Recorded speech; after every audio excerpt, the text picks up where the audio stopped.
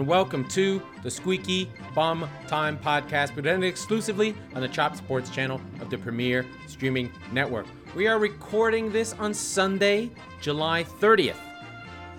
I am your host, Laurent Cortines. In this episode, we will review what's been going on in the Women's World Cup, get through some more of the preseason friendlies, and I would like to talk about something very serious.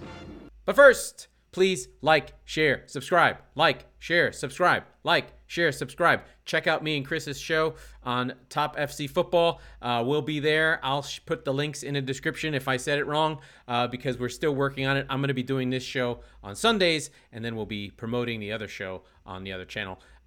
Just new stuff, new thing, new season. Chris has been great. So like, share, and subscribe. Find me wherever I am. Laurent Cortines. Laurent1056 on Instagram, Cortines on X, no longer Twitter, and we'll get into it. Okay, let's get to it. First, I have something to say about the Saudi interruption of European football. I think a lot of the takes have been that this is a negative, that this is some sports washing campaign that's destroying football and whatever. That may indeed be true. That may indeed be true. There are a lot of things that are negative about the Saudi regime. You know, they do have a full traditionalist Muslim state. There is a royal family. You can't move up in it. It is hierarchical. All those bad things. I'm not here to discuss the politics of it. What I am interested in about it is what it means for what we think about football today. If we recall, there were a couple of seismic major changes in football that I think pushed change. I think there's probably four or five major ones. Let's start with the formation of the Premier League itself. Off the Taylor Report, off of Hillsborough, English teams back in European football from 1990 after the Heysel disaster, the 5-year ban that they got. So from 85 to 90, no English teams could play in Europe. You have the 89 terrible Hillsborough. You have the government report that says all stadiums must become all-seater. There's a lot of money involved. There's also a change in football about how do we raise the money for that, and TV rights and Sky Sports and all these things, all these converging in media. And the big owners of the team say, hey, we want this money. It's a great book, great stories, how the Premier League was formed. Fascinating in this case. But that is a seismic event. Television grouped together, sold and packaged as a league in England, sold and packaged as a league abroad. That becomes the formula that other leagues want to form. That is not true in every league. At the time of the Premier League, Italy was a bigger league in terms of television revenue behind Berlusconi, and you had Real and Barca basically doing their thing. Okay, so we keep going. The next big step forward, and although he was already there, is I think that Alex Ferguson is a seminal force within football. His drive to win, what it means to win. He had been at United from 86, but he wins his first title in the inaugural season of the Premier League, and he sort of sets the standard. Our first hero within this story of the Premier League. The next big step forward is Arsene Wenger arriving in 98 as the next foil for Ferguson. Ferguson pragmatic, Ferguson united, the United way, running, hard charging, playing for the shirt, youth, and changing the way they made money. That's on the side. That's on the other side. On the other side, we have Wenger and David Dean. Wenger bringing professionalism. Wenger bringing different modes, more continental style. You start to see Houllier, who's French. You start to get Benitez after that. You start to get more European managers. So Wenger is there. He's another step. He's pushing football away from its Englishness, bringing it into a more international thing. Another big step.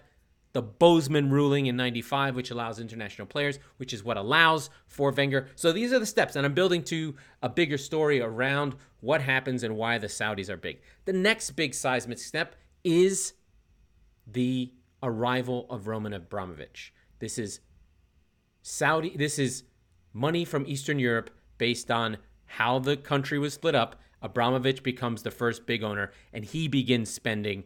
and sort of knocks United off their perch. They hadn't missed a league title for 2 years in a row ever up until that point. Mourinho wins the 2 titles in 2004 and 2005. You have Wenger bringing up this concept of sport, of financial doping, and we get the first steps around that. That need to compete, that money coming into the league, that change in fundamentals about British football and how money is spent causes a chain reaction, right? Alex Ferguson understands he's got to strip his team down and go young again while continuing the standards. Wenger understands he's got to get out of Highbury and must get into the Emirates and have a full-seater stadium, which influences Levy. We need a new stadium. And you see the sort of Americanization. We need stadiums, if you haven't updated your stadium from the Taylor Report. And so we have an age of Chelsea, 2003, 2004. Liverpool, all this time, still struggling. I feel like they were the last club to really get their footing. The Gillette Hicks ownership was a disaster. Then they finally get FSG, and that changes everything for them. But they're kind of struggling in the background. The next big step forward, I'll say, is Manchester City in 2008. We go from an individual with ridiculous wealth from a country to an actual sovereign wealth fund, essentially a royal family member of the UAE and Sheikh Mansour.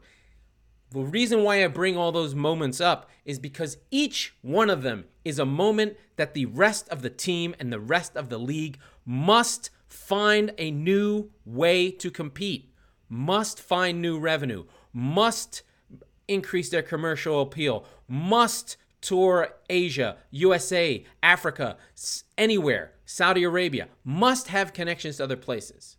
So fast forward now, we've just had this City era where we have a little bit of fear, we have a little bit of loathing. Now we have another group, right? We have another attack, we have another attempt, and this is the Saudi attempt. This is the next big attempt. We have a sovereign wealth fund that is overtly owning 3 or 4 teams in the league. They own Newcastle, they get their foot in the door, and now they're flexing their muscle, having done the live golf approach where they basically bought their way into golf and forced a merger, very similar to the AFL-NFL merger in American football in the 60s, because competing became unsustainable.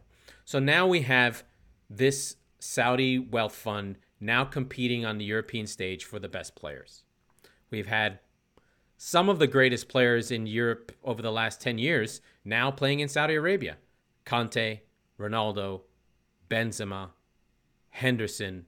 You know, these are names. Fabinho, just tons and tons and tons of great players have gone on to the Saudi League. Leaving the politics aside, what this means for European football is it must find new ways to compete. It must find new revenue. Now the Premier League is now not the biggest dog, right?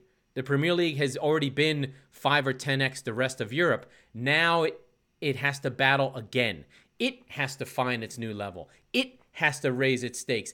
And because it's not single entity, it's not franchises, it's not the Premier League itself, each individual club within the Premier League is going to have to find a way to compete and retain its players or find a new way to not lose their players. And I think ultimately, when we see these things happen in sport, they do create innovation. They do raise the levels in management of different teams. Leagues rarely fold because of these reasons. Usually it's the upstart that folds because the incumbent, the Premier League, European leagues, have to find a new way. And the advantage that the Europeans have is that the Saudis are in CAF, are in the separate. They're not in UEFA, so they're safe in that they can hold on to the Champions League, which is the biggest league in the world. They still have their local leagues. They still have La Liga. They still have Serie A. They still have the Bundesliga. We still have the Premier League. We still have Scotland. We still have all these places that can still have their protected infrastructure and bureaucracy. But they've got to know, especially at the top level, especially Barca, Real, Juve, Bayern Munich, City, Arsenal, Spurs, have now got to understand where they are in the pecking order and what they have to do to stay afloat. Some may just try and wait, like we had with China, where we had the Chinese league and Xi tried to sort of create a new league. There was money that flowed to China, and the corruption within that league really broke it down because it was by fiat. Xi said they needed a league, and because it was part of the party, everyone did what he said. They bought it, but there really wasn't the infrastructure or desire to really do it, and they spent lots of money and really didn't get anything out of it. The league essentially is a backwater again. It's back to just being a Chinese league because I think Xi got bored of it. Xi? I forget his. I don't care how I pronounce his name. I'm going to call him Winnie the Pooh because he doesn't like that. Now, what is going to happen with the Saudi league? Is it going to be this $15 billion investment fund where over the next 5 years they sustain it and they keep on pushing and they keep on pushing and try and push themselves into the Champions League? Do they want to try and create that? Does this become a catalyst for UEFA and Serafin to look at everything and go, okay, we're UEFA. This is hurting our clubs the most. Does this mean we have to revisit the Super League? Does this mean that other pieces around that? Does this mean that the Super League has to come back? Does this mean that we need salary caps across all of UEFA? Do we create a structured system that we understand how much money each league is allowed to spend? Do you want to create an entire bureaucratic level above all of UEFA, the way they have in La Liga? I would say please don't do that. Just go look at the UEFA, the spending in La Liga. La Liga, aside from Real Madrid and Barca, no teams are spending at all. That league is literally falling apart because it's so top heavy. Do we fall into a state where we're like Serie A, who didn't invest in its infrastructure and kind of has sort of dirty dealings? We've seen Juventus now getting kicked out of Europe. They have to get their house in order. So without their flagship franchise, we're seeing a rise of AC Milan and Inter again. Do we sort of go revisit some of the lowland things? Do the lower leagues, the non-Big Five leagues in Europe, sort of try and make their own Super League where you have Scotland, Belgium, and the Netherlands create one league where they feel connected to each other? Do we just revisit the whole thing? If the EU is really an EU, do they simply make a multi-division system where they have promotion and relegation between European leagues? Not UEFA, not the Champions League, but literally leagues going up and down for the whole thing, so that you do over time end up with a full system where the big teams are all in one league and they play like that, and you essentially do away with the European leagues. Now, Premier League wouldn't join that league, right? Well, maybe they wouldn't because they're not in the EU anymore. But these are the sort of things of why I think that the Saudi League and the PIF Wealth Fund is an interesting catalyst for change, because fundamentally sport is conservative and doesn't like change, and it is very much about money, and it is about all these things and all these side notes and things, and I don't want to go down those paths, but I find it fascinating from a sport business perspective about what is going to happen to all these teams and leagues. Okay, let us get into some of our previews of the Premier League. That was my preamble about Saudi leagues and all that stuff. So I think last week I talked about my top four. I had Brighton in the top four. I had Arsenal winning the league with City and Liverpool there. But I'd like to go closer into each team just to sort of get a sense of what I was talking about and sort of go deeper into each one. Let's start with our friends' transfer work. You know, I talked about that a little bit, but I'm more interested in what we think is really going to happen with Arsenal. We know about the signings. We have Havertz, we have Rice, we have Timber. These are players that I think increase the depth and strength of Arsenal. They had a good year. They were in very good shape. They ran City close, and I think that they're doing that building blocks thing. Everything about the way Arsenal are grows feels like the right trajectory for a team that is going to make a challenge. I'm in great position to try and win the league, and they are catching City again. It is unprecedented. No team has ever done it. No team has ever gotten close. It's never been a thought of winning 4 leagues in a row. The last one would have United in 2011. Ancelotti's Chelsea broke United's streak there to try and win that league, but they were not quite there yet for that victory. I'm just triple checking. I want to make sure I know when the last three-peat was. I know City just won 3 in a row, and then prior to that, United won 3 in a row from 06 to 09 with Chelsea. He scored 29. An incredible season for Chelsea. They scored 103 goals. Before that season, it would have been shocking for a team to score 103. United were right there, only losing by teams of all time with Vidic and Rio. They really didn't give up more than 30 goals a year. They were pretty fantastic in that regard. And then City just won 3 in a row. So that's basically catching us up from United's last run of glory. These now 15 years ago. So just to give you a sense of where things have gone since then. But I think Arsenal are there. They have the marker of a great side that is growing. To me, what I see as their weaknesses the questions I have are, it's not weaknesses, it's can Havertz do the defensive work needed that Xhaka provided? That kind of up and down in that double 8 role with he and Odegaard. We know what they're going to do. He's going to try and mirror what Odegaard is on his side.